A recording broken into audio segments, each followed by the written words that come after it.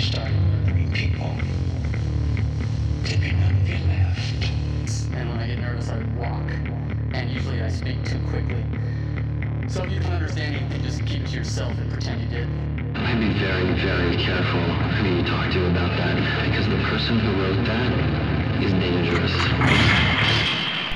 This is the show. Oh. Hola. Here we go. Nice. And we're going. I like soft rollouts. Yeah. Hard rollouts are everybody just stops and you go, oh, now it's awkward. This is, I was about to call it the Dissect Podcast. Hey.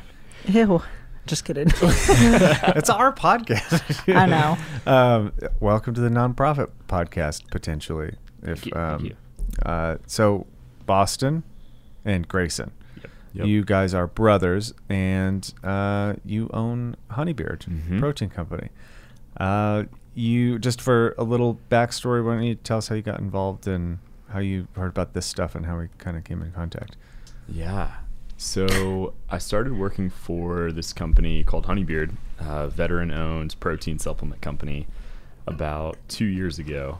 The founder is a guy named Brian Shotwell, who's done an awesome job getting that going. And Brian got connected with you, Erin, at some point, maybe a year ago or so. Yeah. Yeah. Maybe a little bit more than a year ago. Yeah. And then we came out for a symposium. That was in July. And yeah, I shot a couple cool videos of George and Keegan. And so that was kind of my introduction to y'all, physically, at least. I'd been following for maybe a few months before that. And yeah, since then just have stayed in touch. And now Brian has kind of moved on to some other projects. And I've kind of got Honeybeard's helm as we kind of figure out what it is and what it's going to be. So Yeehaw. exactly. Yep. And then Greyson can introduce himself, but he's my little brother. I'll start there. Yeah, and I had followed Mark a little bit from climbing, just growing up climbing, and then it was Boston was telling me. I mean, when y'all went to the symposium, I think that's when I was introduced to nonprofit and what y'all do in the podcast and stuff. Yeah. And then just from there. And kind of some interesting connections with, like, me and Greyson lost our dad in 2006 in Baghdad, and there's some interesting connections with Mark, and we actually have a couple fellow Gold Star family kids who some of their dads, Mark has actually trained before. So Gotcha. There's kind of a web a little bit. What was the date? It was November 27th. Oh, okay. 06. Yeah, you mentioned something upstairs, and it wasn't going to save it for this. Yeah. What branch? He was Air Force. Air Force, okay. And was that a rescue, or are you even able to... He, he flew F-16s. So, he flew fighters, and he was deployed. So he deployed in September of 2006, and then November, it was just a routine kind of surveillance flyover. So essentially just flying over and responding as needed or as they, found bad guys. And then he got a radio call. There's a downed helicopter of 22 Delta guys that were in need of help. And there was some... I don't know how many, 100 to 150 insurgents. That's what we heard, were closing in on their position. Okay. So our dad was the only one in the air at that point, so he responded. Yeah. How does that response work with an F-16? It's like obviously air support, but is it, machine gun fire, or is it? Well, it depends on the situation. So in this situation, the trucks were within a mile of the down helicopter. So the response with bombs would be more ideal. Yeah. But with that, and I think there was also civilians nearby. Yeah. So it's kind of, depends on the situation. And he responded with machine gun. Okay. So low altitude pass. Yeah, and I have to slow down quite a bit, right? Yes. That is... And so he got, like RPG, what made his plane go down? Yeah, so kind of an interesting story, and it's wild. Now it's been how many years? 15. Yeah. Oh, wow. And Grayson and I and our family have kind of continued to actually learn more as the years have gone by. But kind of what happened was, there was this canyon. So it was in Taji, Iraq, so a few miles outside of Baghdad. And there was this canyon of miners, so insurgents, but they're have a day job as well. So part-time, part-time Taliban. Exactly. Literally. Fuck. There's like a t-shirt there for sure somewhere. Surely. You could come up with it. I would, Jesus Christ. Just piss off everybody. Yeah. So they're working, and these Delta guys that Greyson hinted at, I think 22 of them were in 2 little birds. And so they're flying kind of near this canyon, and one of the insurgents picks up an RPG and hits one of the little birds. So that tails, and then the second one tracked that one, so they both land, and essentially they're just sitting ducks. Gotcha. In the desert. It was the situation before our dad. Or that's what he's coming into. Okay. Right. Yes. Yeah, you're basically trying to at least stop like an infiltration from the actual site until like evac can get out, right? Yep. That's probably the strategy. Not that I know, but that's what I imagine. Yeah, so essentially, obviously with the insurgents, they having trucks, mounted trucks, so their capabilities are just far exceed, for the Delta guys, it was whatever they had on their person, as well as maybe whatever light weaponry was on the little birds. And so at that point, like Greyson said, these insurgents coming within a few miles, these guys were essentially just gearing up for a long fight, which it ended up being a few hour firefight. And with the F-16, so F-15 you have a co-pilot, F-16 you have a wingman because it's a single man cockpit, right? So my dad's wingman was actually near whenever these guys were downed. But with kind of the F-16, you trade off fueling. So my dad was getting gas on the tanker in the air, and he's hearing, the Delta guys kind of screaming over the radio. Yeah.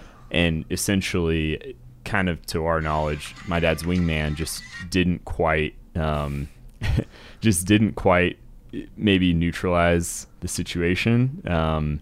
As quick as the Delta guys didn't do needed the job. It. Didn't do the job that necessarily needed to be done. Sure. So this was prolonged.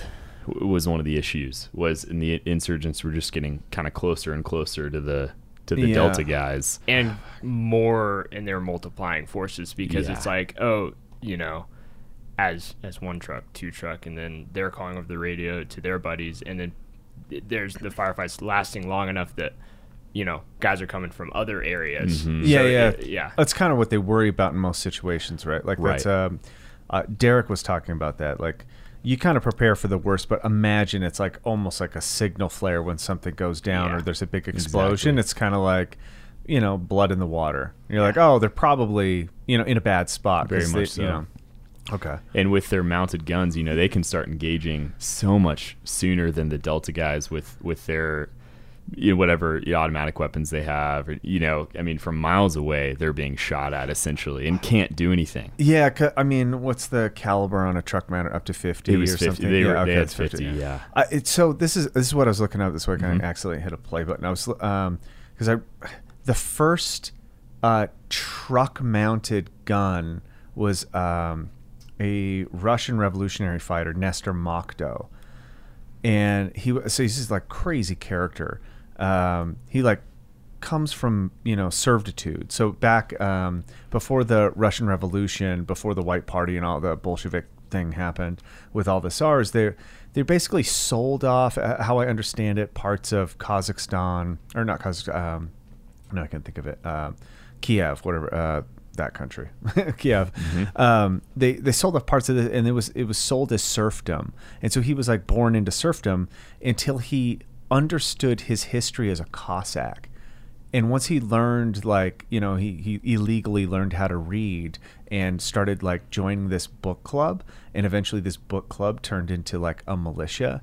And it's like, oh, it's weird how that works. Education comes with like empowerment. You're like, you like, people think guns are the dangerous thing.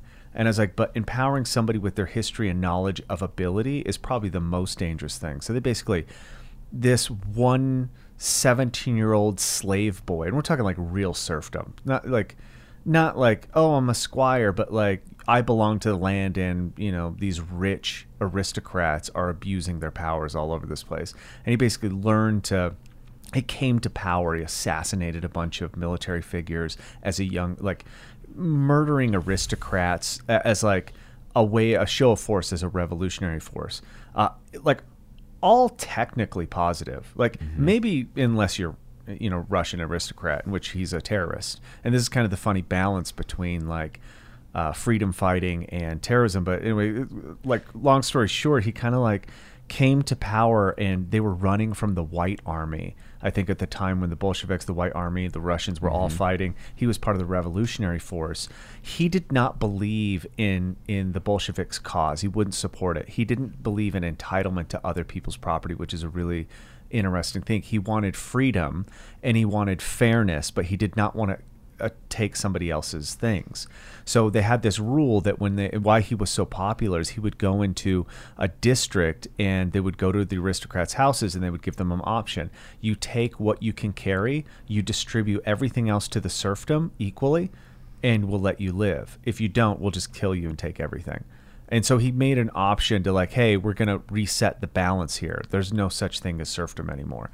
And it was kind of like this, I see it from a point of like aspiration, like somebody that came from nothing to understand their, if you know anything about the Cossacks, those guys were as hard as they come. Like even in pretty modern Russian times, the Russian parliament or the Russian czars would use the Cossacks as enforcers, like go in, hey, these guys pissed us off, go murder everybody. And they would just come in as barbarians and just wreck towns.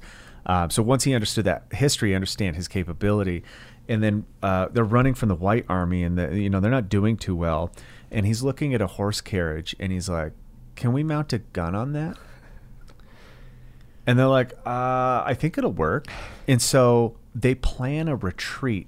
Like they plan to retreat. They hold their ground, and when the White Army starts to chase them because they think they're winning, the horse carts are going backwards, and they just start firing while in retreat, and they annihilate 90% of their military. Like through so if people don't understand that took a small army and it wiped out a massive regime just in like one conflict, because I think they kind of put the lure out there, right? Like, oh, you're winning, and they dangle it out there. And so I think when you say truck mounted, gun, people really don't understand how powerful of a military item that was.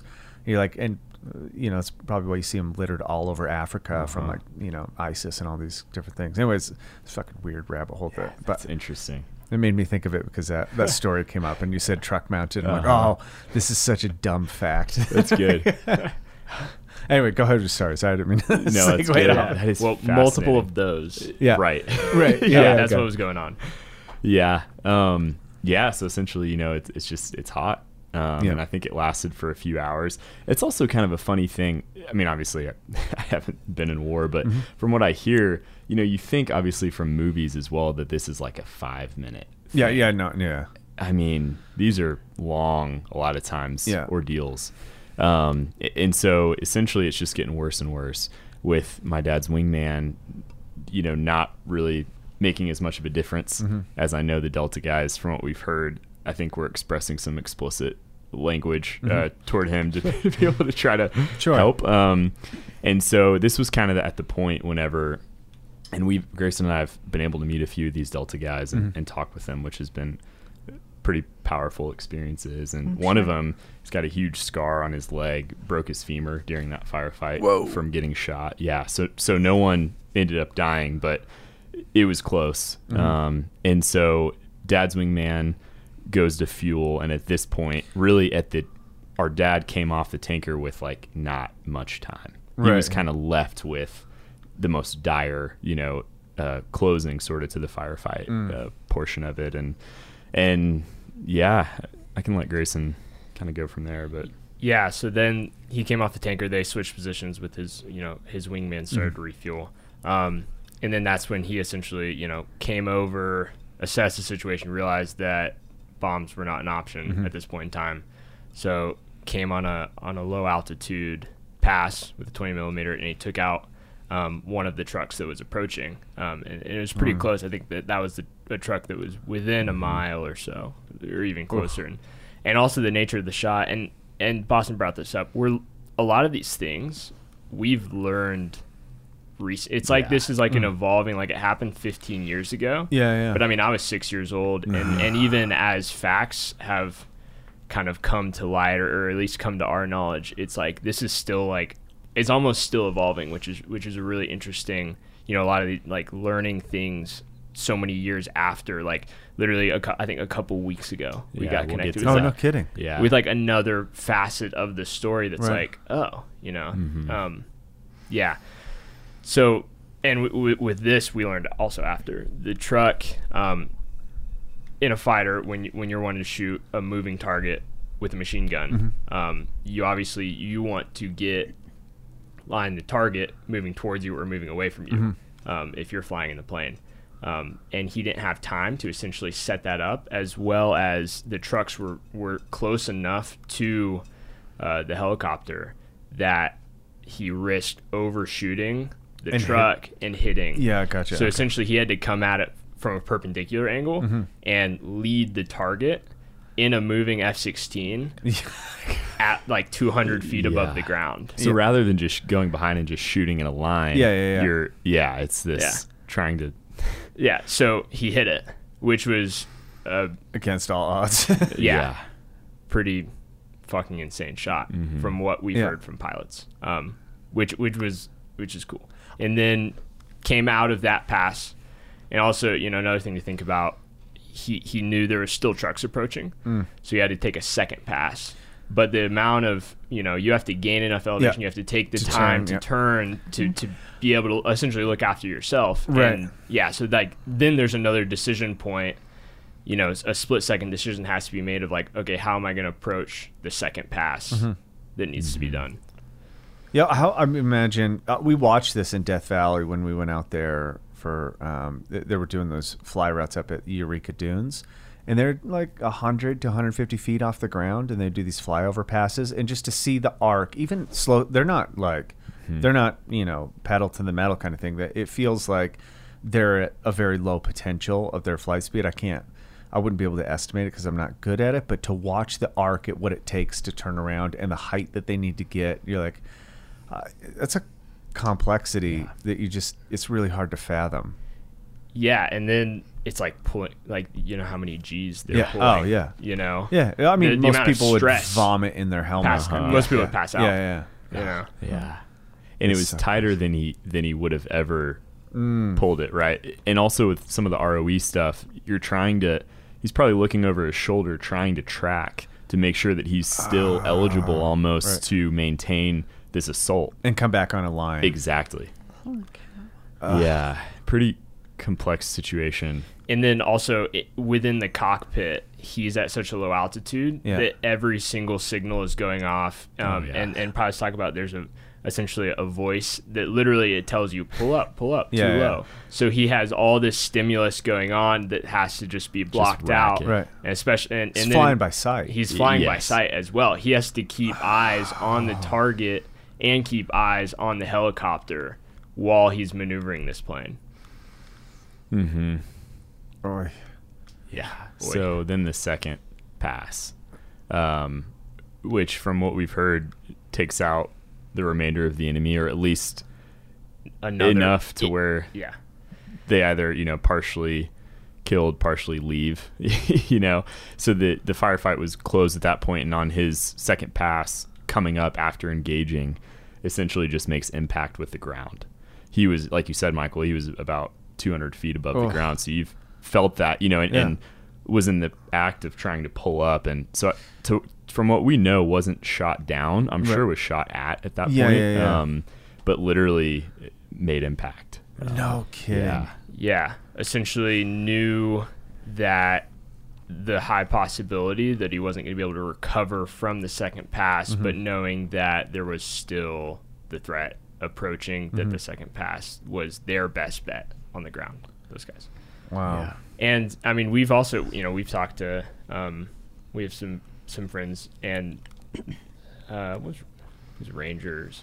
Anyways, and they talk about just being on the ground, approaching enemy, knowing that maybe that pre-firefight, and then all this talking to air power over the radio, and those guys have described that oftentimes just a jet flying over low altitude, guys turn bad guys turn around, because Dude, if you've ever felt under No. an it's I wouldn't. I'd be like, yeah, I'm Scary. out. Yeah. Peace. Yeah. Just the sound, like the boom of It's that engine threatening, over. yeah. Yeah, it's just like It's- it almost blows your eardrums out. Yeah. So in addition to the the actual machine gun fire that he laid down on the ground, it was the presence there. It was a Yep. presence of like, Kind of a show of power. yeah. Yeah, it's a posturing that you're like, I've got this. I thought it was a big gun on the back of a truck, but that guy showed up with a bigger gun. Like, Yes. Right. Yeah. oh man, that Yeah. is crazy. Well, in all of this stuff, this experience, obviously you were very young when this, how old were you? I was Lester? 9. You're 9, okay. It's obviously formative. Do you have like clear memories of your dad, and how did this experience like shape that and shape who you are today? Yeah, it's a great question. I'm going to answer that, Michael. The crazy thing is, really, this is just kind of where the story starts. Yeah. Oh, no As kidding. well, which we can get to. But I do have some clear memories. I'd say I have, 9, probably have 10 to 12 visceral memories, I'd say. And then the rest, stories, and you see pictures and you think that maybe is a memory, but it all gets kind of jumbled. But I do, I do remember them. We're the, top 2 of 5 kids. Oh, okay. And Big so family. it was, 9, 6, 3, and then the bottom 2 are twins, and they were 9 months. Oh, wow. So Greyson with a few memories, and me with the most, obviously, but it's still pretty sparse, I think, between the 5 of us. Obviously the younger girls were pretty young. But yeah, he loved what he did. And I'm confident that what kind of manifested in that moment, obviously I don't know what was going on in his mind. I don't know what kinds of quick conversations probably he was maybe having with himself. But, I'd like to think that a lot of that was pretty conscious from him, knowing who he was, knowing what I remember of him, what I hear about him. That moment feels pretty consistent with the kind of guy that he was. Yeah. Well, I want you to finish the story. I thought it was. I was know. trying to be delicate and end it, but I appreciate it. Yeah. Go ahead. Yeah. So so his plane crashes. Whatever insurgents that were approaching the Delta guys automatically turn to the crash. Yeah. So anything, if you know about Al Qaeda at the time or the Taliban, they love anything that they can take that's American. To kind of show. We brought this down. Exactly. Yes. So they go directly to the crash site, and also this is one of the hottest areas in Iraq up to the war at this point in time. That area, Was like there's a lot of 15 degrees. yeah, Oh, that hot in temperature. that way. Yeah. both. So American forces couldn't get into the crash site for a little while, and so they turned tail, went straight to the crash site. They filmed some propaganda with the plane with our dad. And he's alive at this point? No, so he's killed upon impact. Okay. And there's a drone that's watching this. So literally Americans back at a base are watching Everything this happen at the crash site, unable to get into the crash site yet. Yeah. So they take this video, which they posted about a year later on Al Jazeera. Okay. And it was essentially a video of the flaming plane. They were standing on the American flag on the wing. They had showed part of our dad as well. Oh, really? They showed his military ID, which was on him. Yeah.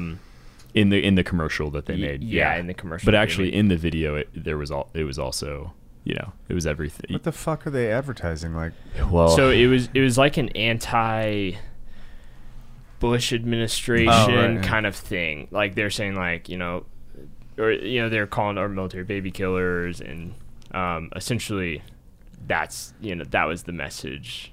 Yeah. Fuck. Yeah. So they show his ID card on the commercial, and then had kind of a dude in a full black headdress and all that, talking about the anti-Bush thing, and calling our dad a baby killer, and that kind of that style. And so me and Greyson, we didn't find out till years later. We had watched it. I remember I was probably 10 at that time, just searching stuff. My dad, right? Yeah. And it pops up, and about maybe a few months after that, our mom had it taken off, had spoken with whoever she knew with the Air Force, and so that we wouldn't watch it. And then this was probably, we were in high school. It came up in conversation one time, and it was like, I watched it. I was 8, curious on YouTube. Do you think that made it harder or easier? Yeah. So I was 6, and it's I think in the years after, Boston described also, it's like, okay, what is a memory of mine? What's a picture that I thought it was a memory, and then I'm scrolling, I'm looking through a photo album, and it's like, oh, for some reason my memory looks exactly like that photo, and I realized that was, I just have seen that photo, and you associate. So okay. But as growing up, I'm trying to latch on to anything that was him or his. So because you're just trying to connect as a kid growing up, impressionable. I'm trying to learn, and that's what that curiosity brought me to. Yeah. There's something I asked because there's like in my head from like trying to understand people's experiences with like losing a parent and loss. And we'll talk about the thing we kind of talked about upstairs a little bit later on. There's this natural thing that children do to kind of resolve loss, and if you let children do it at a young age, they'll come to it naturally. And it seems like it's a cycle, like maybe a genetic predisposition to dealing with trauma or loss. But children will usually put their loved ones to sleep, like they get tucked in. Like it's this really weird occurrence. There's a really good poem and story that goes with this in this collection of like short stories where they kind of talk about how often this happens when they let children around dead bodies that they know. They really like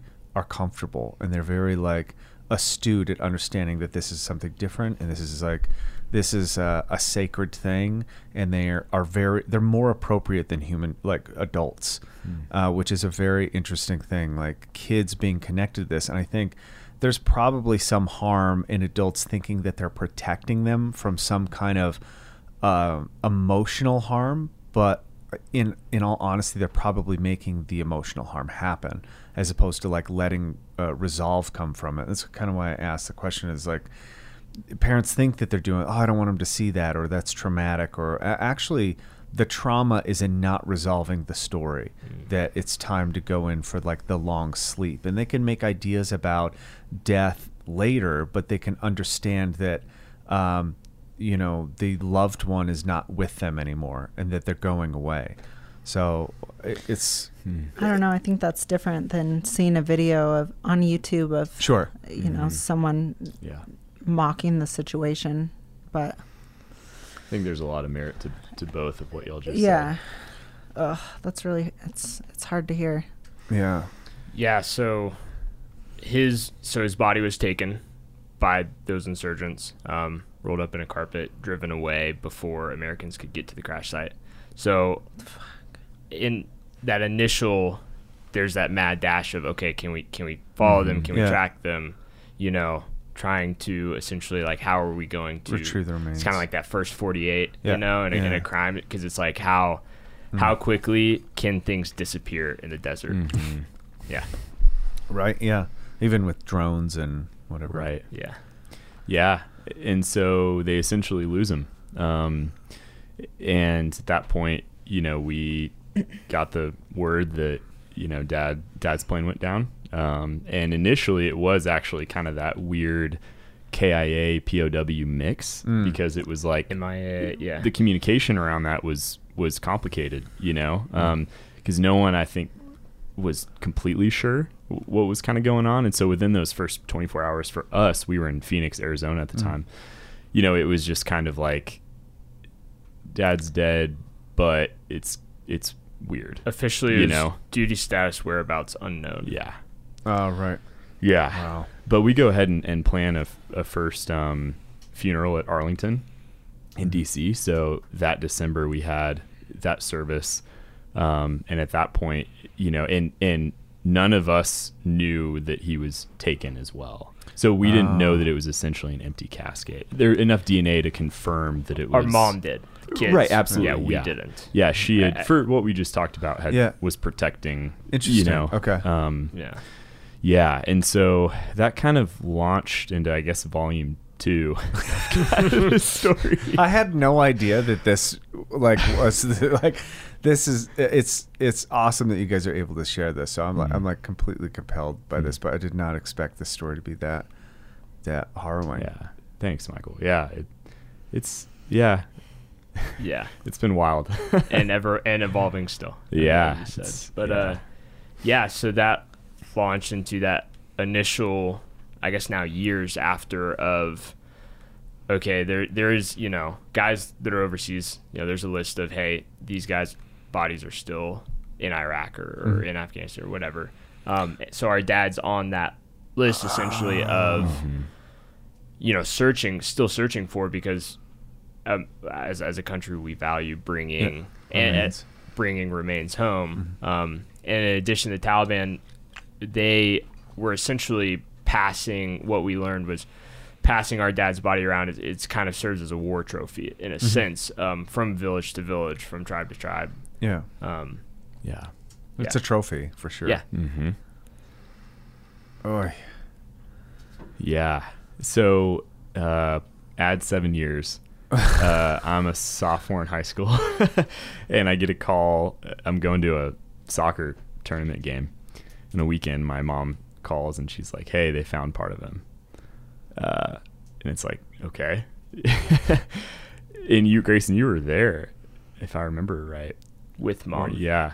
I was with, and she got a call, and essentially it is that, well, they had found, so a tribal leader had come to a base in Iraq, and was essentially like, I have some remains of a fighter pilot, asking for, hey, I need cash or something. Exactly. Yeah. And that started this, I don't know how long, maybe days or weeks of, okay, like, how are we going to deal with this sensitive situation of, like, negotiating or not losing, because he could, again, this guy, the sheik, could walk off the base and we'd never hear from him again. Yeah, it's a shady trust situation. Yes, exactly. So that was kind of this, 7 years later, it's like almost all, a little forgotten. And around that time, we're also, as a country, pulling forces out of Iraq. So this is a bit of a last ditch, this has landed on our plates. Like, how can we, take advantage of this opportunity? And it ends up leading, not leading anywhere except for the remains that he did bring to essentially prove, which was part of our dad's toe bones. So at the crash site, there was some skull fragments and some DNA there that they could confirm that he was killed upon impact with. And then 7 years later, from the sheik, we get some of his toe bones. And so we didn't learn about that. Like, my mom didn't learn about that until after they had essentially given up. That it ended up leading nowhere, because they didn't want to tell my mom these details while the story was evolving, while they were trying to see if track. they could get them all. To see if they could get them all, and then they don't have to explain the whole story. They could just say that, we got him. And just to butt in and share, like, okay, the story Grayson just shared, that was most of what we knew at the time. But I'm speaking at an event. It was for a foundation that pays for, like, extracurricular activities for Gold Star kids. Yeah, it's like $1,000 a year or whatever. So they've paid for Grayson's archery stuff over the years and hunting stuff. Okay. And so I was speaking for them last year.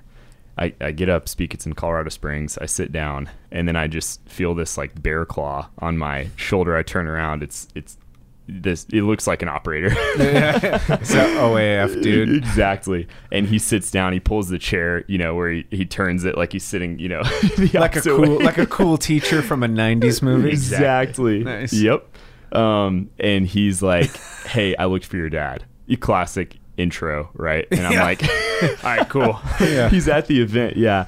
And he just launches into this story about how he was a part of, I can't remember which branch he was, but some SF guy. And he was but part of this team that found some of that DNA. And this was this 2013? Yeah, it's 2013. So he's hearing me talk. He's just attending this gala, some connection, has no idea. He hears me talk about a little bit about the story, and he's like, oh shit, that's the guy that I like. His dad is who I found. So he launches into this story and tells me 15 minutes worth of story that we had no idea about. And he essentially just started to share about, he was on, it was like a 3-4 month mission where he was tasked with just finding our dad. Like Greyson said, we're pulling out. And I think that our dad was the only Viper guy killed in combat. I think there were about 4 or 5 F-16 pilots who died in that era, but most of it was training. To my knowledge, I think he might have been the only one actually in a combat situation. Yeah, that was. So it is this kind of publicized. I'm not familiar with the term, the Viper. Oh, F-16 is called a Viper. Yeah. Oh, okay. Yeah, nickname for the jet. Yeah, and so this operator, is sharing how he was on this pretty hot mission, and he said it was one of the more difficult journeys that he had in his time, and he launches into this story about how essentially there was this tribal leader who came to the base that he was at. I can't remember exact. All this happened around Baghdad, so it was somewhere near there. But this sheik comes and essentially communicates that he has some Major Gilbert. So this is the guy on the ground that was experiencing the toe bone. So this was one of those guys. Oh, okay. So this was a team that this leader came to, provided the DNA, and so this is one of the operators on the other end receiving it, and was put on this essentially investigative mission to try and, and he tells me about how that tribal leader who came with the toe bones, he had like this blood feud with his brother. And he was like trying to barter our dad for the operators to go kill his brother. Oh my God. It was like this crazy story that we had no idea that was even, it was just so deep. On one end, you're like, all right, this seems cheap. Right. I'm just sitting there like, man, thank you for sharing. Yeah, this is just crazy. So that's how a lot of the stuff we found out have been that's kind of an example. Little tidbits that pop up here and there. It's just wild. It kind of reminds me. Did you ever the Blood Road from Rebecca Rush? Did you ever watch that documentary? I don't think so. That's when she was in Vietnam. Yeah, her dad, a fighter pilot in Vietnam, went down, never recovered anything, nothing. And so she does this like insane mountain bike journey to try to find, and they're recording the whole thing. And then they end up like finding a lot of it. So she finds the person who kept her dad's remains. Oh my gosh. It's an insane story, but it's very similar. Yeah. It's just and it was his son. It was the son. So the son of the person who there was a farmer that found her dad's plane that went down and pulled his body out. I think that's how I remember it. Yeah, I have to watch it. And then his dad told his son the story, and finally the son got a hold of Rebecca. Yeah, they linked up somehow, and she got some of her dad's remains. How many years later? Like 35? I can't remember. Yeah, that is insane. Vietnam. Yeah, there's still so 50, many that are still there, which is. Jeez. Just so tough. And so this is like the last like detail to come out. This was more. There's more to the story. There's always more. For this 2013 escapade, this was one of the more detailed stories I heard surrounding that with this operator who was sharing this. So you got somebody on the ground who like has details that you can't that's not covered by like some report that's going through an administration or something. Exactly. Yep. Not a message from the government or from an institution. Yeah. So at that point, in 2013, we had a second funeral.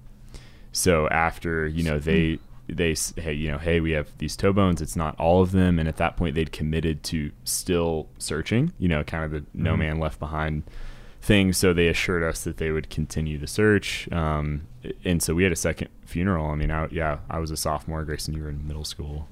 Yeah, and thinking that's kind of the end of this journey, that, okay, there was this second chance, and we recovered some of him, and there's even some interesting symbolism with we had skull and toe, so it's head to foot, and my mom felt a lot of almost peace and closure to the journey, but still hoping, obviously, that slim chance more that all of them maybe. But it's like, okay, rarely do you get a second chance especially after 7 years, and then it ends up leading to nothing. It's like, what are the odds that you're going to get a third breakthrough after 7 years? Yeah, right. Yeah. But so then fast forward 3 years. So 2016. So it was 2016. Okay. I was in high school. You're in college. I had just come home. I was playing high school football at the time, and I just come home from practice, and my mom greets me at the door, and all it is they found him. Whoa. So it's like, oh, okay. Yeah. Like typical Tuesday. And my mom, so my mom essentially got a call from, it was my dad's commander in Iraq, and he was still in the Air Force. He was a 4-star at the time. Really close family friend of ours. And it was essentially that, she got a call that was, hey, you need to fly to Delaware tomorrow. I can't say this officially, but they found him, and that's what my mom got. So it was Dover, Delaware is where they in process all the or I think everyone who is killed overseas kind of comes in through Dover. That's okay. First U.S. soil, generally. Oh, really? Mm-hmm. Yeah. So they were awaiting, I guess, DNA confirmation, but it was like, can't tell anyone where you're going. You just need to fly to Delaware, But obviously, they recovered him 10 years later, which is a whole nother story if you want to launch into. Yeah. So at that point, we get the call to go to Delaware. They found him, but we didn't know any details past that. And so we all meet up. Like I was in college, so I fly on my own to meet with the family in Delaware, and then they kind of start explaining some things to us that similar situation. Another tribal leader came to this base in Baghdad. Really, this was 12 years or how many years later? 10 years 10 later. years after the crash, 10 years later, still kind of the same area. So it's, again, of course, could never know. I think they said that his body had traveled about 100 miles. Yeah. Around. And then because it's going through all the villages. Right. And an interesting thing, too, just to back up a little bit. So after they'd found, this might have been bookmarking that 2013 find, but there were tons of different teams, primarily of operators, a mixture of SEALs, really tons of different branches who were tasked with some of these teams to try to find him.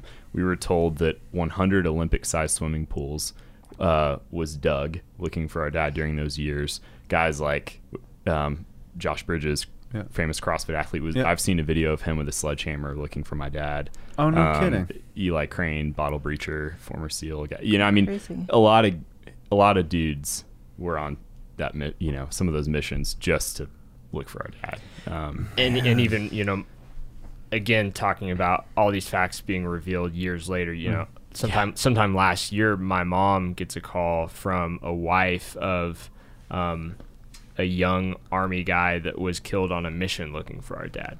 So that's a whole nother interesting thing. And it was a really cool, it ended up being a really cool story. This wife talked to my mom, and it was essentially like, my husband believed 100% in what he was doing, and I hold nothing against you or your husband or anything. He's the only one we know about who I think was killed. I think he's the only one. Wow. He had a 1-year-old. Yeah. I mean, it really does show the the trickle of actual collateral damage. Yes. Right. You're like, it's just like, well, it's easy to understand why it's unending. That's what I got out of that as well. Like, how does it ever end if, like, now you guys are like, that was my dad, and they're over there like, fuck these guys. Like, where is the end point? Oh, I mean, but it's never been any different, I don't think. Like, you're describing human history, and that's why, like, people are fed up. we just know more about it. Like we have more stories, more accurate stories, more media that goes behind it, so people are more informed about essentially human nature, which is, you know, I'd hate to say it, like tit for tat a lot of the times. That's I mean, it's an insane story. It reminds me a lot of you're still going, huh? Yeah. Yes. Okay, dude. Say whatever you want to say, Michael. We could keep going. It reminds me of the Wormwood story, where, you know, the dad is a CIA guy that gets tested with like LSD and all sorts of stuff, and they essentially think that he was pushed out the window by the CIA in order to, like, as one of these experiments or whatever, to try to get somebody to whatever. And his child basically, to fast forward the entire, he's captivated by this story because he doesn't know any of it. And like you, he was a teenager when the first information, and it just captures his attention. And then he starts digging and pulling one thread after the other and finding out, oh, wait, this was not an accident. And then, like, you know, is really responsible for digging up a lot of the information that came out about all these projects that the CIA was involved in, and surveillance things, the Project Midnight Climax, like all of these things. And fast forward, he's like 50, and he's like, he hasn't done it. He's been attached to this story. It's been his life. He can't get away from it. And the story is like I think the Netflix series called Wormwood. There's a really great line in it. He's like, yeah, there's no other choice. I have to follow it. Like, you can't not do it. There's something about your connection to the people, and the story is so compelling because you feel obligated to warn and share and also live it. That it's Wormwood. It's all bitter. Everything about it is terrible, right? It's like it just all hurts the senses. That's fascinating. Yeah. Continuing to live it. I think you bring up an interesting point, Michael, is I think trauma, like, it's one thing for it to happen once, and how cataclysmic that can be, obviously, for anyone with any kind of trauma. And it's this interesting thing when you add a chronic a frequency to it. Right. Yeah. Have you guys, not to interrupt, but have you guys done any, like, therapeutic services in order to deal this? What is the option? I mean, there's obviously a lot of investment that goes into retrieving remains and making sure that this is, like, I can understand that, like, it feels we solved this problem, or we at least there's finality in the remains and the burial and, like, putting up, you know, closing the book kind of deal. How much, you know, there's programs for you to do bow hunting and stuff like that. It sounds like there's at least a good program involved. What else was offered as part of this? I know personally, I think we have both been super impacted. There's a camp called Knights of Heroes. And it's essentially an outdoor adventure camp in Colorado. So yeah, there's a lot of foundations, there's a lot of organizations that have helped us or come beside us. But I think what's an interesting thing is a lot of them, it's give. And you see this in a lot of military nonprofits. It's, okay, what can we give? What can we, you know, with the Gold Star family or with the wounded guy, it's, you know, and ultimately a lot of that just ends up hurting them in the long run. How so? I mean, I'm with you. I'm tracking. Yeah, no, it's building a sense of entitlement. I don't know. It's an interesting. I think you're 100% right. Yeah, actually, and you know, obviously, we've met a lot of other Gold Star kids, and it is like, it's such a weird thing because it's like, yes, you've been through this trauma and it sucks. But at the same time, in the years after, okay, so you lose your father figure. So you automatically kind of lose a lot of the maybe influence that's going to teach you valuable things in life. Skills. And then on top of losing, you know, this positive influence of a father figure, you're being given what people think is going to help you and kind of fill that void. But in a sense, it's not teaching you anything.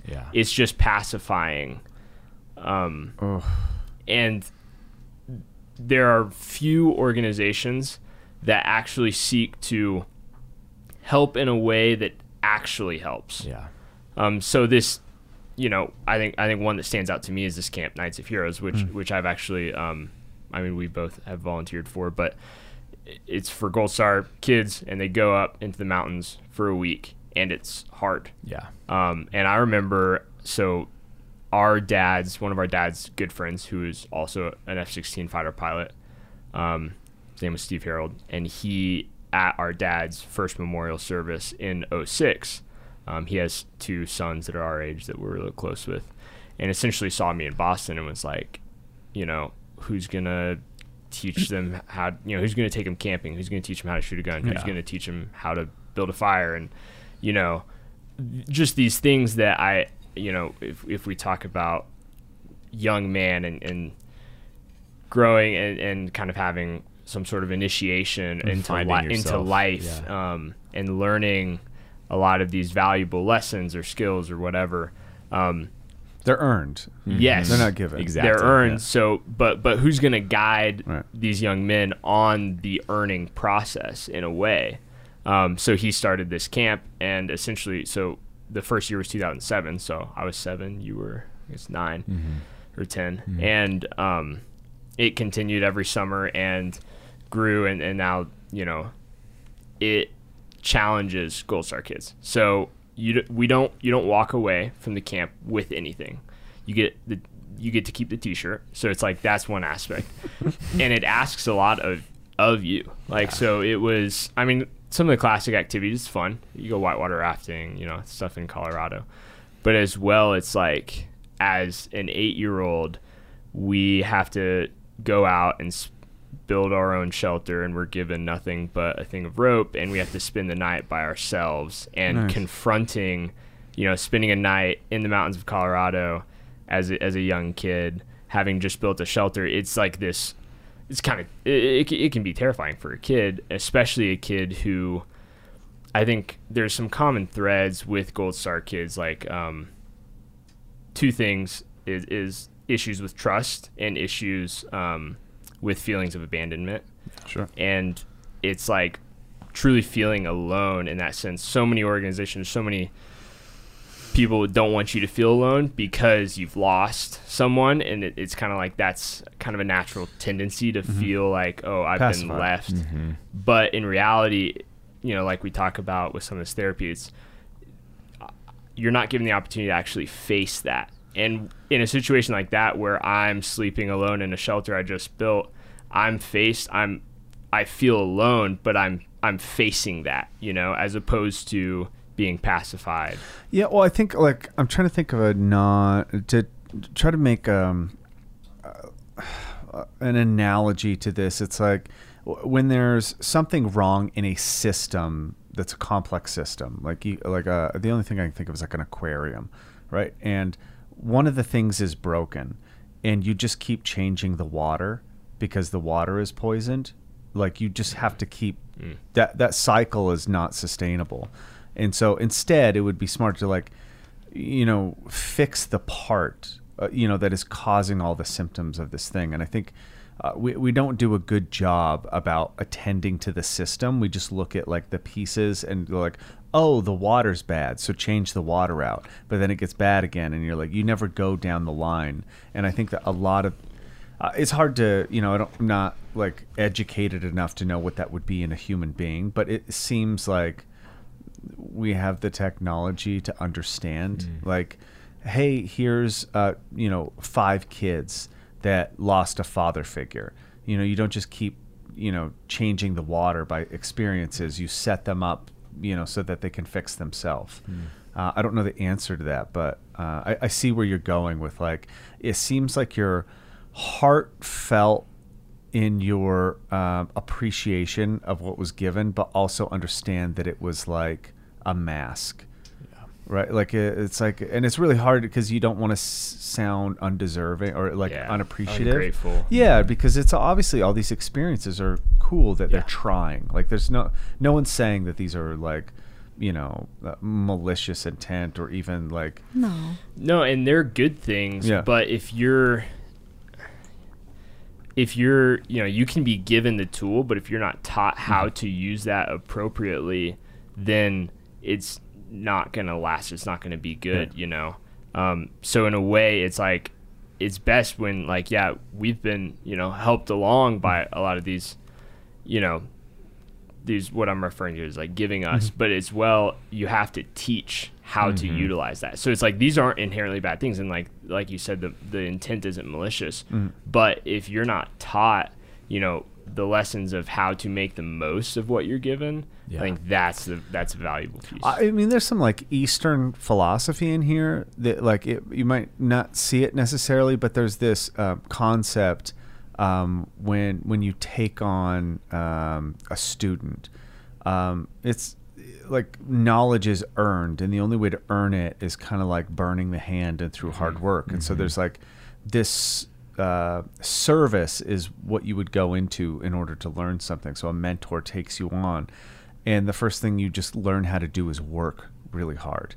And that's what enables you to start learning correctly, because in order to do this service, like it just comes with all the inherent qualities that are, in Eastern philosophy that are inherent to a path of enlightenment or whatever you want to talk about.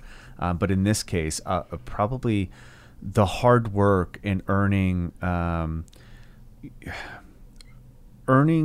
the ability to like take care of yourself, is something that I think is resembles having a father figure. Is like I think culturally the norm is a father is supposed to show you how to take care of yourself, how to become a man, how to like become a good person, to have a work ethic, all of these things. So they're trying to instill that in you, and a lot of the time they're skipping the work portion and giving the reward, expecting that you could just jump to the part. And like most things, this is a lesson that keeps coming up for myself, which is like, if I want to fix something about myself, and recently I've really I've really worked on trying to listen better, because I'm a bad listener, and it's been like a real intent where I like people are talking and my brain is going to try to keep up and then I'm missing things because I'm involved in my own thought process. And it's relevant only because I know the answer is listening. I've already said what the problem is. I have to go through show my work. I have to go through in detail. No, how do I actually listen? I hang on every word. I spend more energy on it because I don't, that's the work.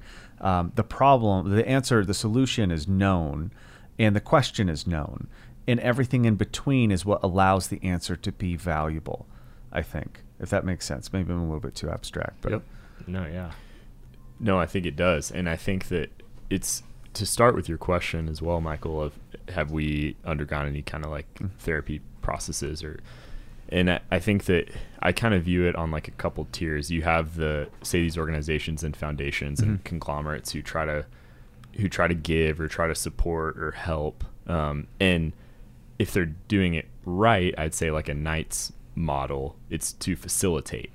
So you get to go in sort of the arena and participate. Like you're not ever, kind of like what you're saying, I think, Michael, is everything's a process. Anything I think of value is a process, right? And it's going to require cost, because the cost is going to equivocate, like the degree of the cost is generally going to equivocate the degree of the reward or the gain, obviously, that you're going to get from that particular experience. And I think that's been the case with us and our healing as well. It's almost like, it sounds rudimentary, but it's like how much you put in is how much you get out. And I think that's been so clear to me. And it's not to like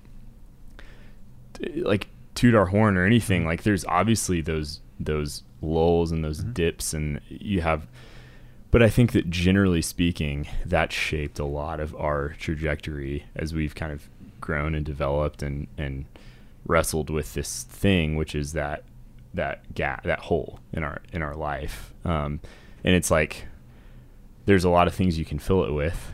And so where do you turn? What do you do? And I think that just that act of committing to some kind of process, some kind of buy-in, has been the most healthy thing for me. It doesn't matter what direction you go, right? You just need to start walking. Exactly. Right? Because if you just stay in a place waiting for some kind of epiphany, like the answer to, I need to get somewhere. I don't know where I want to go, so I'm just going to wait for the destination to arrive and the directions to land in my map or in my lap. That you'll wait forever. They'll never come. But you start walking and you start seeing the terrain in a therapeutical standpoint analogy, and you start going, oh, that's what that looks like. I went the wrong way. And then you can turn around and maybe you pass the place that you would have been, but eventually you're going to start making a map yourself as opposed to waiting for something to come. And I think this is a good place for anybody that can recognize that everybody needs therapy to some point, right? Therapy is not it's not fixing weaknesses, it's tuning. It's not a broken thing. You're dialing up or down your emotional and psychological state so that you can work better or you can be more productive. And I think that context makes people understand it to the point of like, hey, if your guitar is out of tune, do you just fucking smash it? Like, do you go into self-destructive pattern like AC/DC? Fuck yeah, you do. Or do I just like take a minute and play? Like, maybe I don't have the tools that I need. I don't have a tuner. I don't have an ear for it. But if I just start going in a direction, I'm going to start hearing something and feeling something. Oh, there it is. Like, there's E there. And then you start, mixing and matching. And eventually people come into your life and they're like, hey, if you put your finger on the 5th fret and you strike this chord and this chord, they'll match up. They'll resonate together. And that is how therapy feels to me, where you're like, talking to a therapist telling me about my, Oedipus syndrome or whatever the fuck they want, some Freudian thing or Carl Jung. All these archetypes are fine and they're working in the right direction, but eventually something will resonate and you're like, oh, I'm on the right path. I'm tuned. Yep. That's therapy.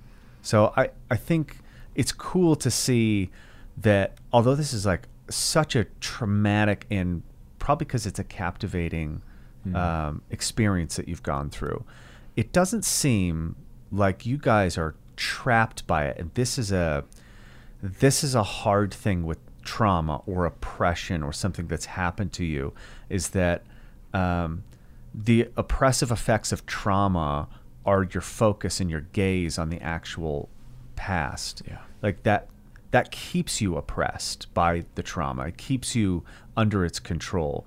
And it seems like you guys have like really like moved this thing and pay tribute to it at the same time. Because I think my response honestly probably wouldn't have been as genuine. When you're describing the story, my internal mechanism is saying, get away from everything, burn it all down, like walk away and try to forget the story completely, which is my survival technique. It's not the healthiest one, right? Sounds about right. Right. It's like, I don't want to hold resentment or anything, so I tear everything down and let it go. But I would miss the relationship and the love that you have for your father, and that is an important thing. Like your gratitude for the amount of time that you did have, and how you recognized it was like counting the years more than him, because that's how much more appreciation you have for your experience. And I think it's commendable. I know I see immediately my gap and a problem that I probably need to tune if I want to connect deeper relationships, right? I need to like make sure that I appreciate them more and that I respect them more. And that way, if there's loss, I don't just turn away and burn it down, because that causes a different issue. It's a disconnection, a disassociation problem. So I appreciate you guys pointing that out. Yeah. It's something I didn't see until I really saw your guys' your path. It's phenomenal. This must, especially for you, Boston, being the oldest, this must have brought you and your mom really close together too. Like, you've probably had to really be there for her as well. Yeah. It's funny. I remember before our dad left, he told me, you're the man of the house now. I was 9. And it's so funny because everyone we meet, that's like a thing that it's like a big no-no, right? Like, don't say that. Yeah. But to the tune of what both of y'all are saying, Michael and Erin, it's like what I heard from you, Michael, was there's something that can seem negative or too painful or too traumatic to engage. Totally. Mm-hmm. But I think that can be a facade. Like, I think and this isn't us all the time, but at our best, or I'll speak for myself as well, at my best, I can see that thing a little bit more objectively for what it is, which it can be this fuel or this, it can actually be like managed maybe healthily and sustainably and courageously. I think that perceived weakness or pain can, I think, be the very thing that could fuel you to actually surpass, I think, your level or your potential before. If I go burn mode, which sometimes there might be a time for that. Absolutely. I think there's a time to scratch. There's a time to re-examine, like 1000%. And that's also highly personal. So that is going to look different, I think, for each person. But just in my experience with something like going through something like this, I think at my best, it's when I can look at it, just kind of almost like that you turn the diamond, right? And there's that little bit of a different angle every time you turn it, and you start seeing it in different lights, and you start seeing it for what it actually is or what it could be. And at its best, it's this positive fuel that can kind of ignite me to actually a much higher level, higher platform, higher capacity or whatever than I previously could have attained or accomplished if I would have rejected all of that. Sorry, I got off on what you asked, Erin, but I think that this is an example of like even my dad communicating that, which he probably wasn't thinking maybe much of it at the time, but it's just funny that I've heard multiple times from relationships now that, oh, you should never, that's like one of those, like, you should never tell a kid that, right? But for me, I'm like, yes. I was going to say, it sounds like permission to take responsibility. Exactly. How have we become a culture? Well, we have become a culture. Like, you look around and you're like, yeah, we can see that there's a void of responsibility and accountability. And a figure like a father coming in and saying, hey, you're responsible now. It puts, there's a load there, right? There's like risk and there's like responsibility and accountability that lands on your plate, and it becomes very heavy. And some people with a burden suffocate. But a lot of people respond to the heaviness by becoming stronger from it, right? They how will you ever know whether you're able unless you really grasp something that you don't know if you can handle? I was like, I mean, in a superficial way, I think Mark did that for me in my 20s. He gave me responsibility that I didn't deserve, and that if I was going to come out the other side, I had to earn it, right? So like, it wasn't free. It was, you're now in charge of this job and you have my name behind you, and if you fuck this up, it's you. Like, you're the problem. And it's like, I could have fucked it up. And do you know what? If it was my own name, I probably wouldn't have cared, because I hadn't earned a name yet. I hadn't earned the right to be proud of something. And man, I really wanted to touch on this subject because is a kind of a segue into something we can for sure come back. But this idea, and I think it's everywhere, and I don't want to pick on any one like subcategory, but we're mentioning like our current culture. We'll just call it Western civilization, because I think it's the world now. It's like the fucking internet makes everything connected, even though we have like these slight differences. But there's this idea of pride in something that was given to you, and you mentioned it with the therapy, right? Now there's a pride in your gender, your sexuality, a pride in your nationality, a pride in your race. All of these things are very, like, this is fucking radioactive. And my thought over the past couple months has been, you can't be proud of something you didn't fucking do, right? Like, I was born here. How can I be proud of something that is pure luck and chance and happenstance, right? And the only thing you can be is grateful. And when you change that from entitlement to like gratitude, you really like change how you refer to things. I can be proud of the things that we print. You can be proud of the company that you're now leading. You can be proud of a hunt or an animal that you killed and harvested and fed your family with. Those are things you can be proud of. You don't.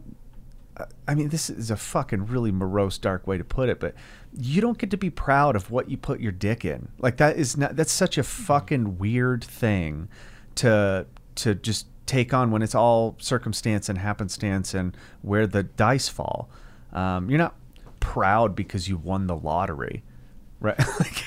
So what you guys are describing, I think I've been thinking about for a couple weeks of like how to put this out, how to put this idea out there. Not trying to offend people, like their personal preferences and things aren't important. They are important to them, but no one else really gives a shit. But to foster this idea that could benefit you, which is if you work for something and you earn it, then you can instill pride. Yeah, and it's like with that, that call that, hey, Boston, you're the man of the house. It's almost like, and I think and I don't know where our culture has lost this, but it's like, I think in that moment, it's like, you're like, as a young boy looking up to your dad, like you're just kind of yearning for that opportunity to be responsible in a way. And then, like you said, it's that opportunity where like, that's a gift to be able to, if you as a dad, you want your son to be proud, to be able to be proud of something, for like what you're saying. So giving him the hard thing and the opportunity to take responsibility is like the ultimate gift in a way. Yeah, I look at it like that as well. Yeah, and I think through whether it's hunting, whether it's physical effort, it's like that has taught, I think, us. If you talk about what kind of therapy have we been through, it's like that has obviously informed how we view gratitude and pride. Yeah. And this is an interesting conversation too, because it's like, and we've talked about this actually recently, 'cause I think, our mom put us in some counseling, I think directly after, from what I remember, just vaguely, but we, other than, Knights of Heroes and some other experiences, we haven't really, had necessarily quote unquote structure, therapy, right? Exactly. The traditional sense. And so, and I'm extremely open to that, and I think it's interesting to continue to try and decode and unlock potentially what's there. And I have no doubt that when I'm 50, something's going to pop up that might be different than when I'm 23 or when I'm 15 or whatever. So I'm completely open to that. But there's something to be said for, I think, what we're talking about and some people might even maybe look at me and Greyson and we might look a little different than some other Gold Star kids or maybe the demographic, I'll say. And it's kind of like this curiosity of like, what is it? Like, what do you, not that we're doing anything spectacular, but I think that what it is it's like, in a way, somehow, some of it was probably embedded in us, maybe because of who our dad was, maybe whatever. Yeah. But we kind of learn how to help ourselves. So in a way, and it's not me like taking pride in this. I'm not an expert. I'm not claiming I could do to myself what someone else might be able to offer me, but I've kind of been taught to have the tool to be able to be my own counselor in a way. And again, it's not saying that I wouldn't still in tandem add help or be interested in another offer, but there's that core piece. And Greyson said, whether that's through effort, whether that's through learning a skill, whether that's through just trying to be open to relationship, just any of those things that has a tinge of uncomfort. It has that, it's like that key that can just unlock so much. And I think that on a surface level, people can see that. And, like we have these jokes with our family that we like, they just say we do hard things or whatever. And it's kind of this, but it's like, it's not like I'm not saying it couldn't turn into just a numbing technique or a pride thing. It can for sure be. Oh yeah, you can y'all ultra marathon your way into some fucking dark depression. So there's still nuance there. Yeah. But at its core, to be able to have the ability to do that, I mean, I think if everyone had that And it can look totally different for everyone. I'm not saying you got to do this one, because it's not the thing that matters. It's that I'm willing to maybe have the mind's eye to be able to get up and serve myself. Because then I'm actually it's going to be easier for other people to serve me if I already have an idea of maybe kind of like this self-reliance or self-sufficiency that actually makes then my community's job a little easier. And I'm not completely reliant and dependent on all the external support. I don't know if that makes any sense. No, it's absolutely. Yeah, I think it's one of the reasons why we believe so much in doing hard things, like hard efforts. Like, you think that this is hard, like go and do a race, like go put what you can do to the test, and not because that's cool or winning's cool, but like everyone should know what it feels like to do hard things and accomplish hard things. And even if you're not winning, like a life situation will come up and you will have that assurance inside of you that you can go through something really challenging and come out the other side. I mean, it's one of the reasons why endurance sports, I gravitated towards endurance sports. You know, I could go through and run for a very long distance until, you know, I outran everything else and then kept going, you know, and I needed that. Like, I needed to have that tool in my toolbox. Yeah, and if we talk about effort as a teacher, I think part of it too, you brought up earlier, is just committing to a process. And like, that's one of those foundational things of like, when we talk about endurance, it's like understanding that you're committing to something now that you may not see the payoff until much, much later. Yeah, that's so valuable. Isn't that investment? Yeah. Like, you literally just described the economy, right? Like, the economy is the double down bet and work put into the idea that the future will be better than our present. And that simple idea is credit, right? That's why you're afforded the ability to leverage. And you can do that without any money by just taking the concept yourself and investing in yourself by saying, look, that my future self will be better than the present one, right? The technology will be better. My ability will be better. I'll be more well thought out. I'll be easier to get along with. I'll be, more amicable. I'll be all of these things because I'm still messy, right? I still have things that I'm like polishing. I still got rough edges. I'm still like short tempered. I'm still all of these things. As long as I can acknowledge that, it doesn't really matter what you are. You know that there's self-improvement there. And the message these days is you're fine just how you are.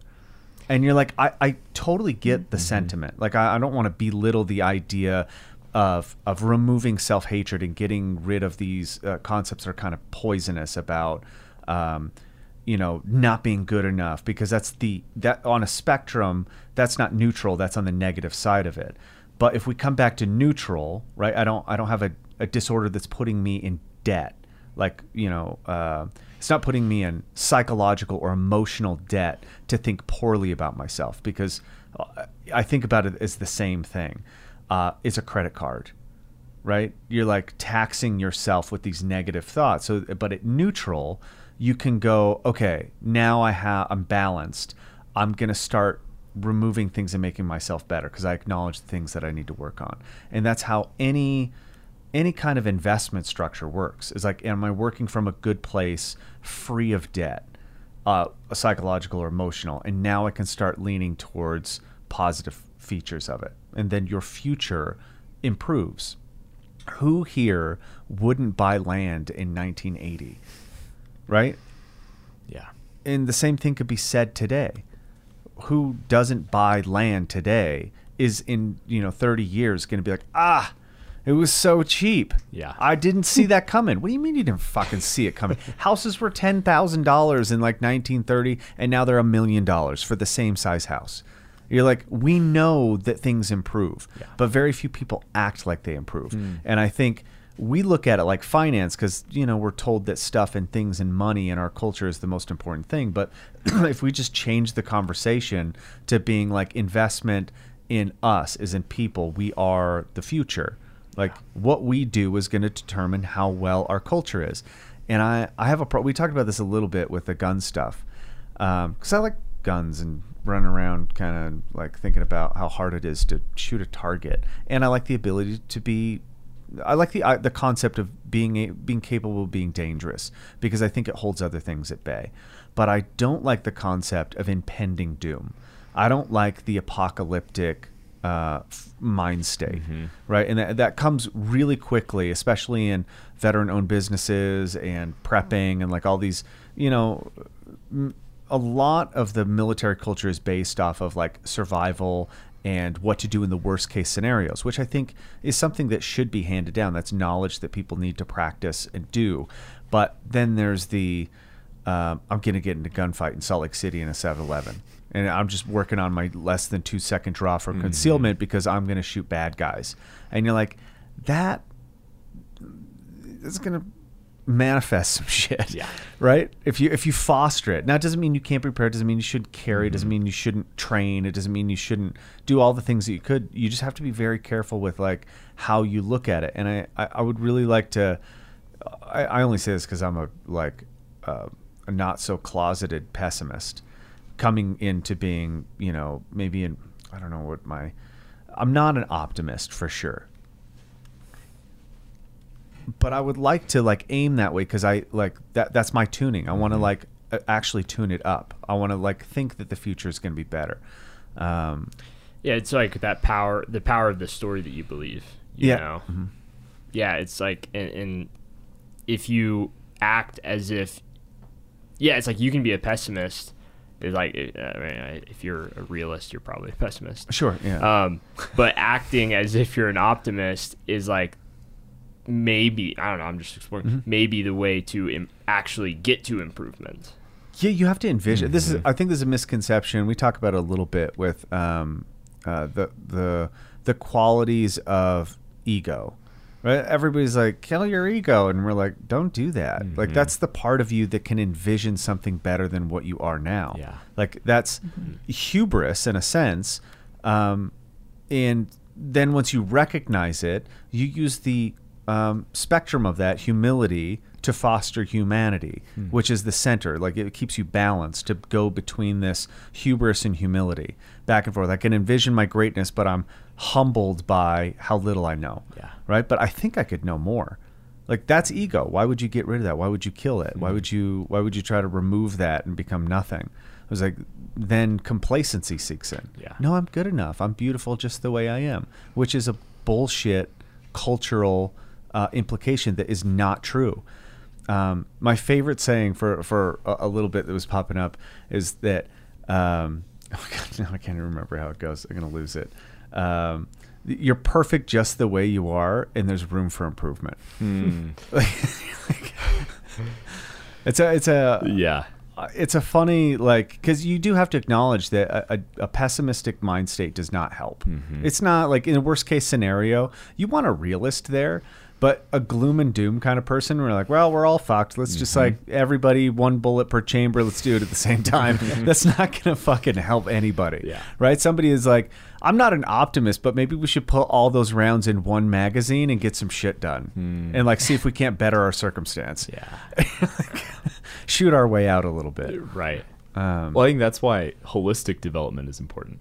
You can't neglect, like, you're right. When you mentioned the ultra running thing, you can be dangerous, whether it be with being proficient with firearms or being proficient in endurance, and you can be pretty dangerous to yourself as well. Absolutely. Yeah. I mean, one of the arcs that we try to foster is the ability to suffer and the ability to recognize suffering to the point of self-harm. Yeah.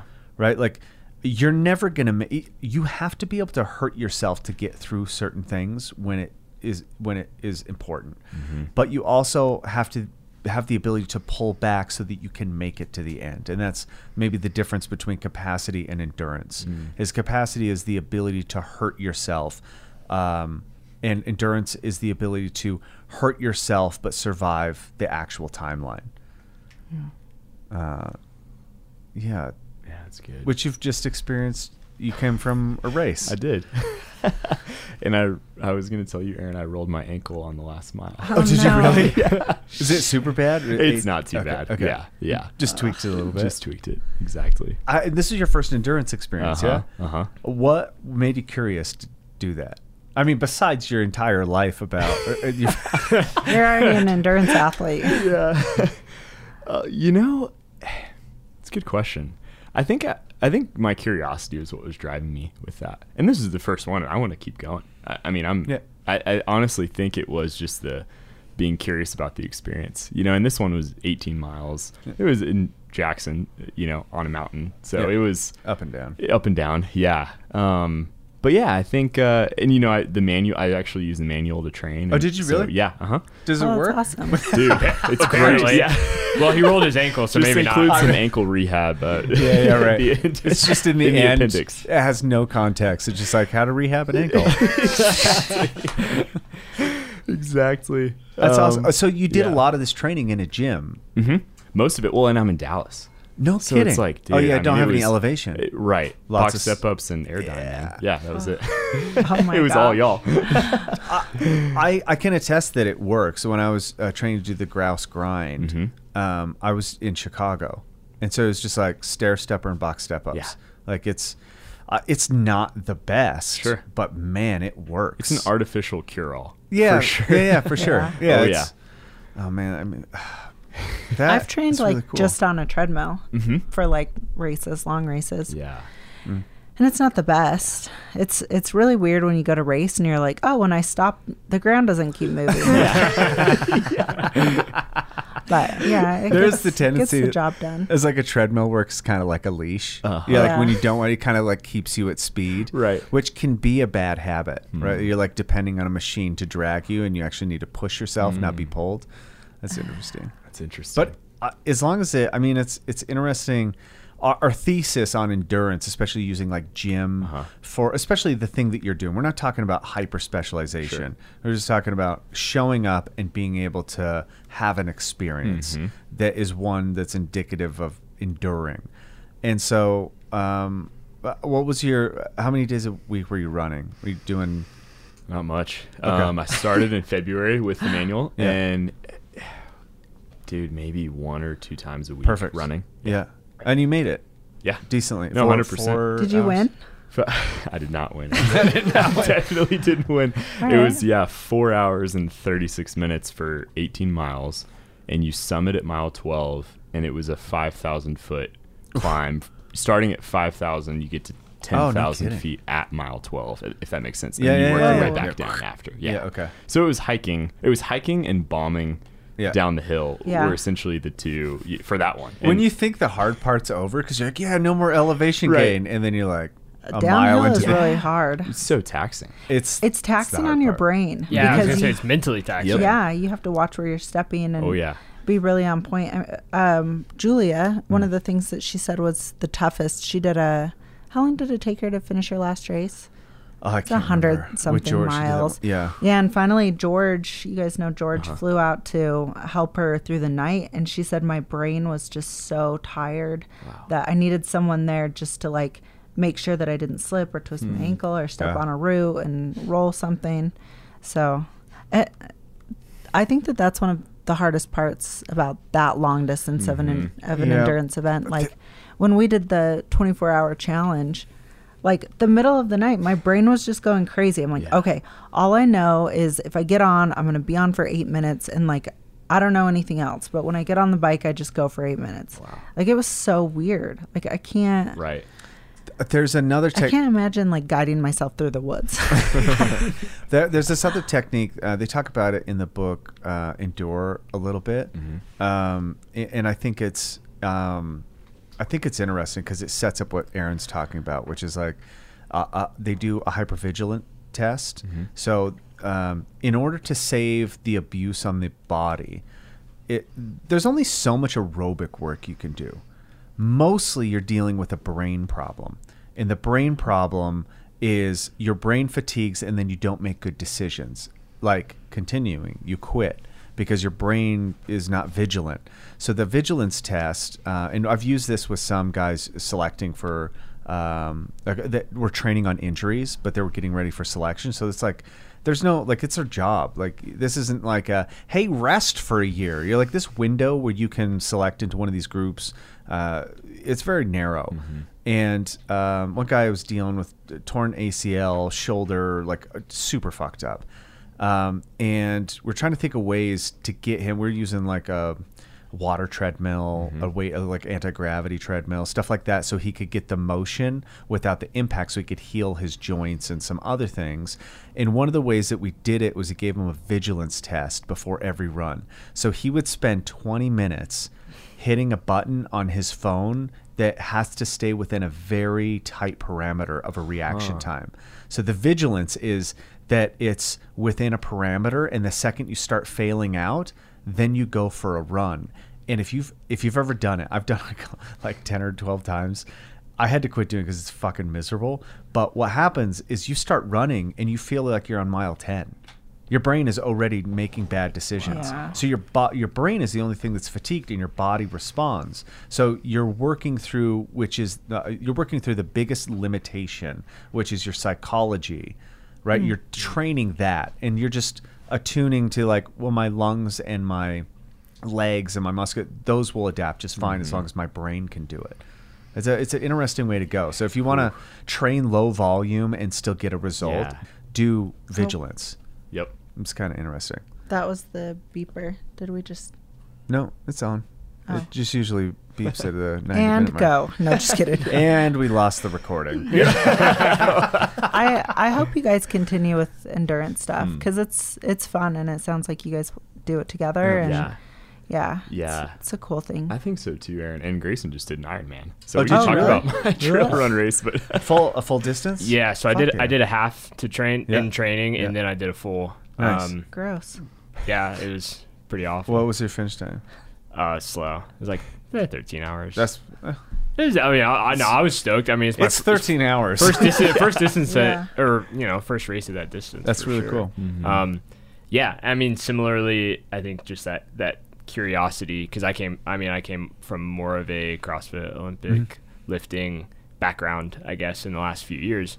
But it was mentioned earlier, just picking a direction and starting to walk and recognizing that it's interesting, like being able to recognize that I don't know what direction I'm walking, but I know I'm going to learn something on the path, and maybe I'm walking the right direction. If I figure out I'm walking in the wrong direction, whatever. Yeah. So that was with like Ironman is the wrong direction. Yes, it is. But even with training for it and figuring out training, it's like, I mean, me and Boston have talked about like all the classic overtraining mistakes, and it's like, made those, learn from it, and then have those tools for next time. Yeah, it's a good experience. I would never do. I can't even say that. I would never do it again. I was gonna say I would never do a half Ironman again, but I can't say that. I would say that I would never want to do it. Hey, what are you doing New Year's? I know. Well, we were talking about doing a 24-hour triathlon. Oh. You guys should come into New Year's. Come into town for New Year's. We're going to do something stupid. Yeah. Yeah, that's the number one question that I've gotten is, would you do it again? Of course, Yeah. And it's like, well, triathlon, I don't think is my thing. Yeah. I'll do as long as painful or more long and more just the painful. Activity has to match the psychology. Yeah, like running. Like if you're a runner, it's like the answer is running, and if you're biking, the answer is biking. Only fucking weirdos ultra swim. Let's be honest. Like, it's weird. No one wants to be in the water for more than 20 minutes. Yeah, it's a weird one. My girlfriend she was a college swimmer. Oh, is she? And really? she kind of helped Coach Greyson. Oh, well, nice. they kind of worked in tandem through some of the swimming portions. Yeah, because I have no swim experience. Oh, good. Yeah, that's the hardest part. Yeah. That's why it's the shortest. Open water is pretty rough too. Well, where did you do your tryout? It was open. It was Tulsa, Oklahoma. Oh yeah, that's a big one because it's flat, right? The bike is flat. Yeah, well, the bike is decently hilly. It's not. It's for Ironman standards, pretty hilly. I mean, in 112 miles, we gained like 50K. So it was. Whoa. Wait, a 5K? Or 5K, sorry. Okay, yeah, I was like... I was like, no, that's a... Climbed to Everest. My bad. Twice.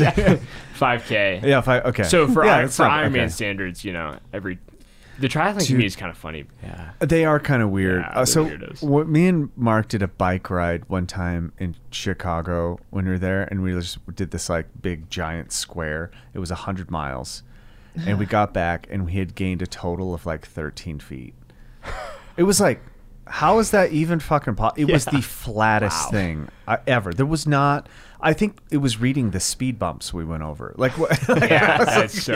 That's like crazy. I back in March, I biked the length of the Keys, of the Florida Keys. Oh, nice. And that was a really fun ride. That was also really flat. I mean, I think I had like 200 feet and 130 miles. Yeah. Oh, that's serious. Same as weird.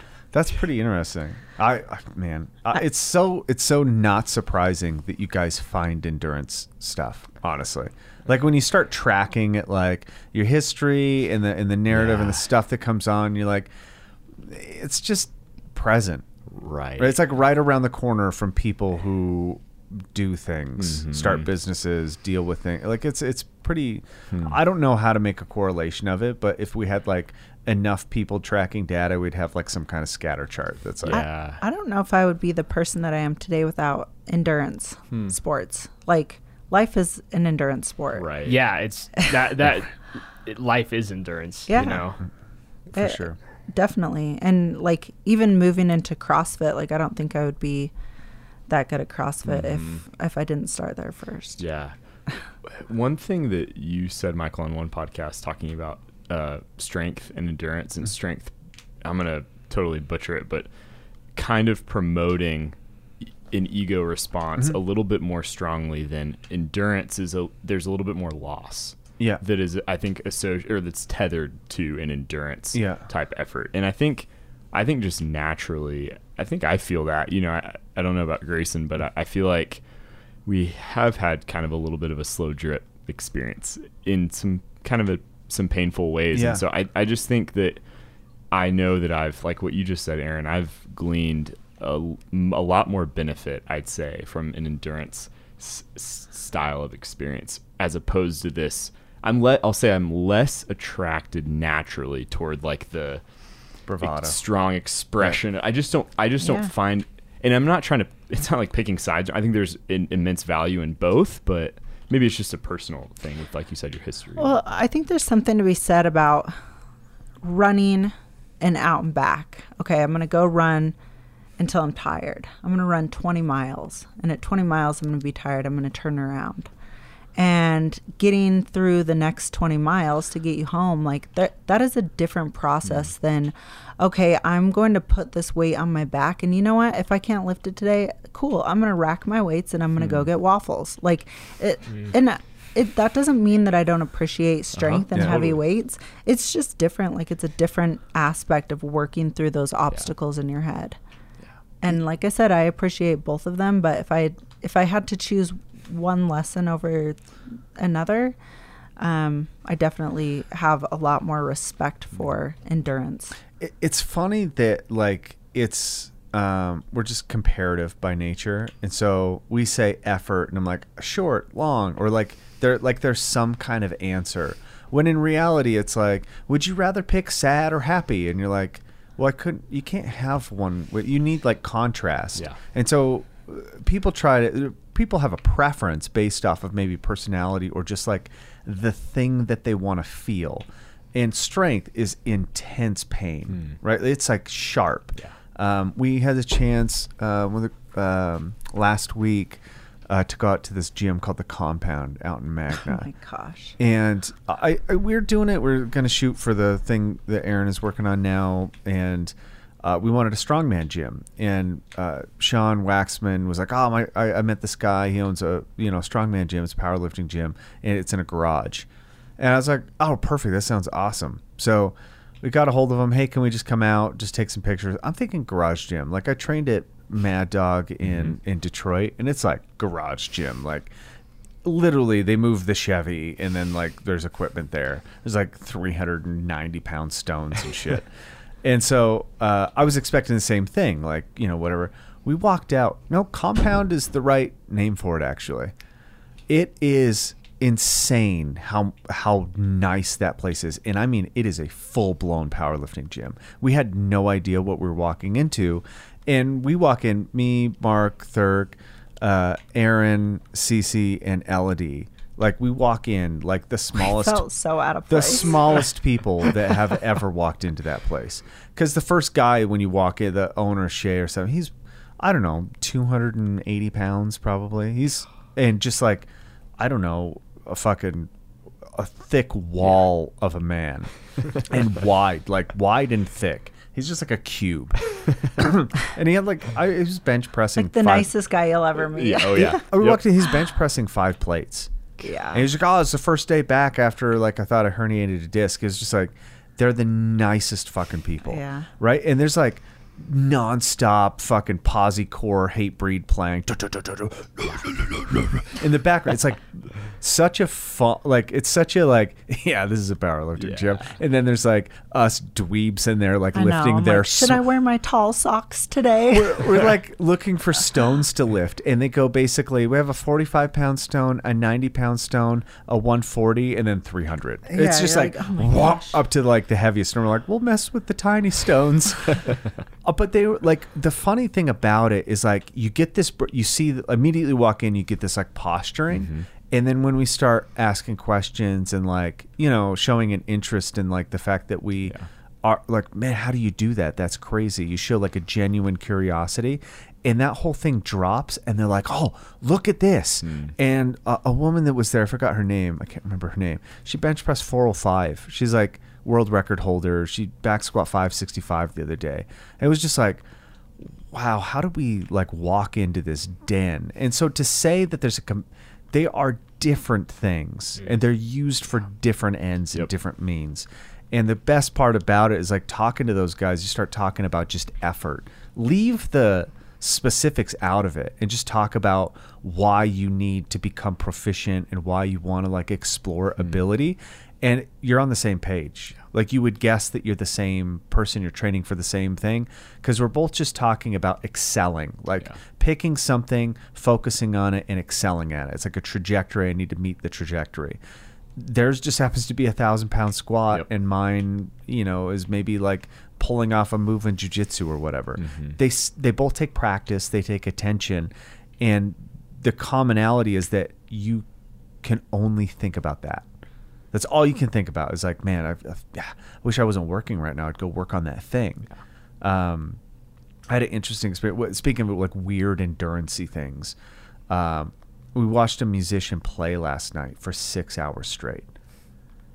6 hours, like in 2-hour segments, but like the only break was like to get a different instrument, and it was like, how the fuck do you train for that?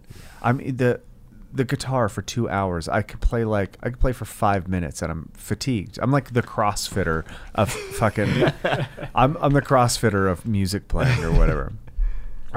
So I think endurance pops up in really epic ways, but then intensity pops up too, because if you heard the drumming, it's just, your heart is going to beat out of your chest. It's so intense. So there's this really cool, I don't know, I think about these concepts now more generally than I ever have, because I think that if you can generalize these and use them as principles, as an energy system for just doing what you need to do, then it's applicable to every single person. A lot of people have a hard time fathoming, like, I'm getting ready for an Ironman. Cool, you need to like put in 20 hours a week on a bike. You need to be in the pool 6 hours, and then you're running, 80 miles a week or something. People are like, it's a full-time job. And you're like, yeah. You said, like, what did you think it was? Yeah. Like, the pursuit of doing something that is beyond the norm is going to take beyond the norm training or beyond the norm preparation. And so I think when you're talking about life events, like how you describe things that happen to people, deaths, and when life is cut short, this concept comes into play. I mean, not many people know that I wrote the endurance manual on kind of the period around Erin's mom passing. I was like, everything that I got, I wasn't exercising. I'm not talking about physiology. I am, but that's like the least important thing there. What I was watching was how somebody could hang on to the end, and how watching somebody hang on to the end is in itself another endurance event. And the concept is true with you guys.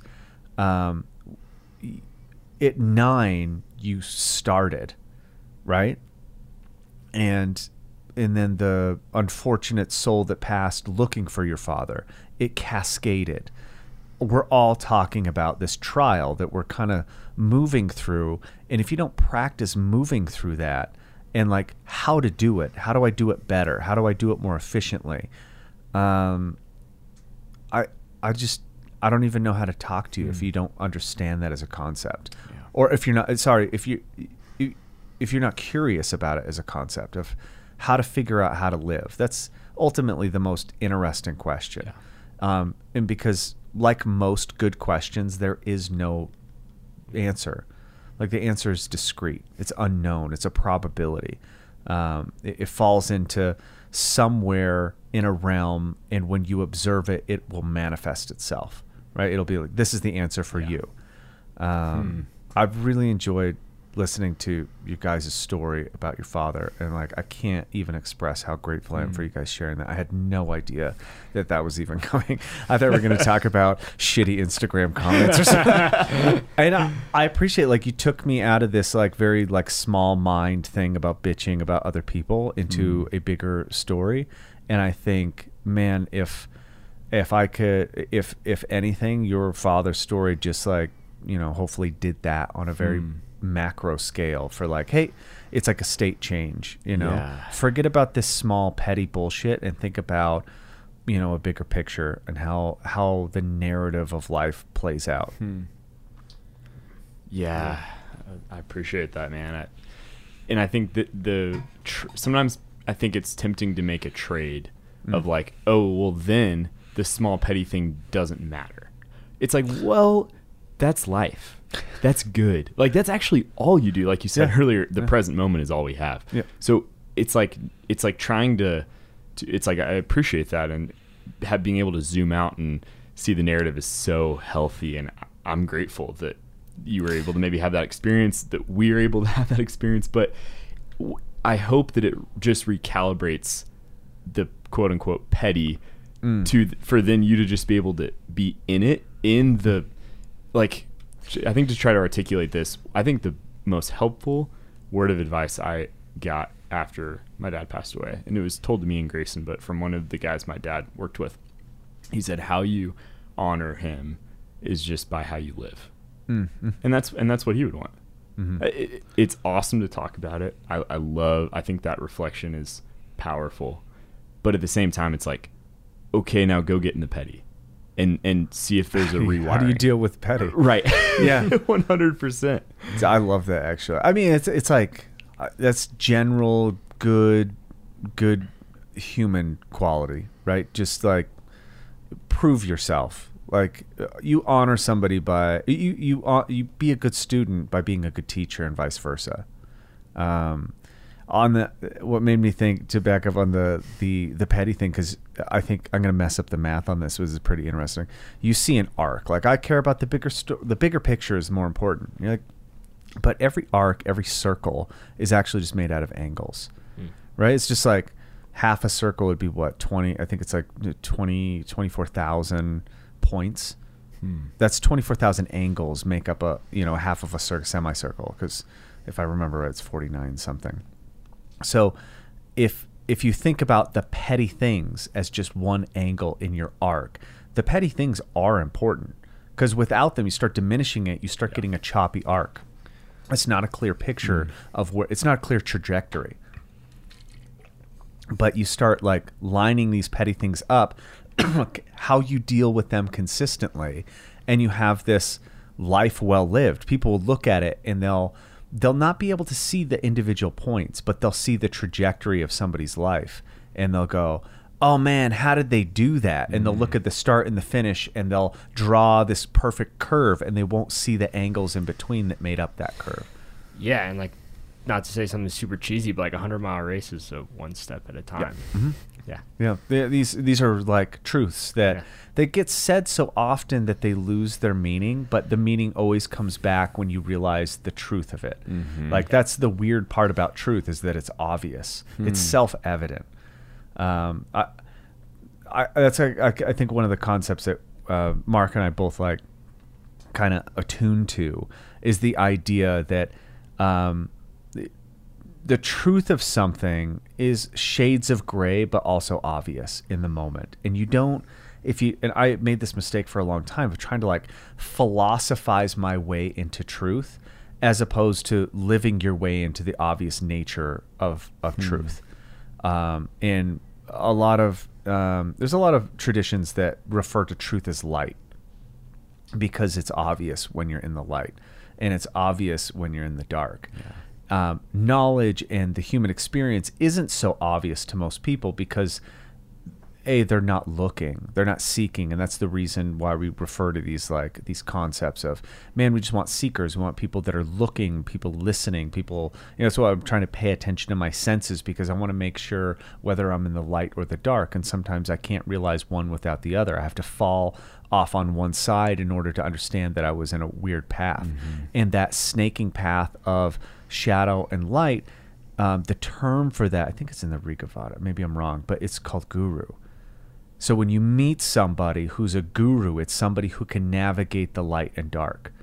And these is another simple truth. It's like cheesy, but it's also 100% true.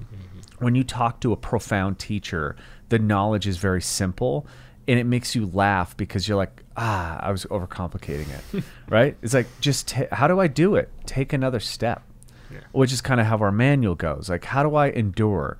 You don't think about it, you feel about it. That's one of the things that we're like moving towards, is this idea of like, your mind gets in the way, right? It's important, it's part of the experience, but tuning that as well is the important part. Turning it down is an important feature, and then turning the feeling up is an important feature, whether that's like feeling emotions, feeling sensitive to your environment, all these things. I think it's just tuning up and down. I don't know how much time we have left. But what else? We didn't even talk about strange. We didn't talk about all the things that we plan to, but I know. I think there's more in here. You guys are always welcome back here. 100%. I really enjoy you taking the time and coming and sharing your story. And where can people find you? And if people want to support your business, it's Honeybeard Protein. What's the Instagram? And so the business is Honeybeard. Honeybeard Training is technically the name of it, but search Honeybeard Protein and it'll pop up. And then me and Grayson are both on Instagram. For me, it's just Boston Gilbert. And I'm just Greyson Gilbert. Greyson Gilbert, cool. Awesome. Thank you guys so much for coming on. I really appreciate it. Thanks, brother.